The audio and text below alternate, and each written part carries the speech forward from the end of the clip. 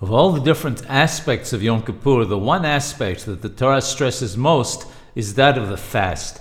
In Ben Ish Hayil, there are several explanations as to why that is the case. One explanation is as follows. There are 5 components to Teshuvah, repentance. Mamon, charity, Widui, confession, Harata, regret, Dim'at, tears, and the Som, fasting. Let's try and understand why fasting is more substantial than the other 4. Charity or money is something external and has no connection to the body.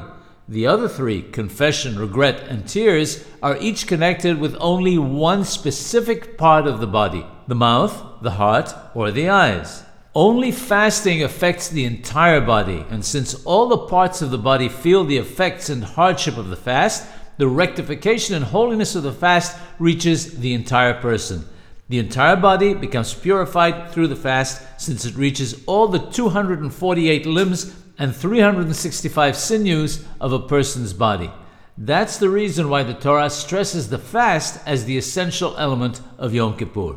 It goes without saying that simply refraining from food is not sufficient.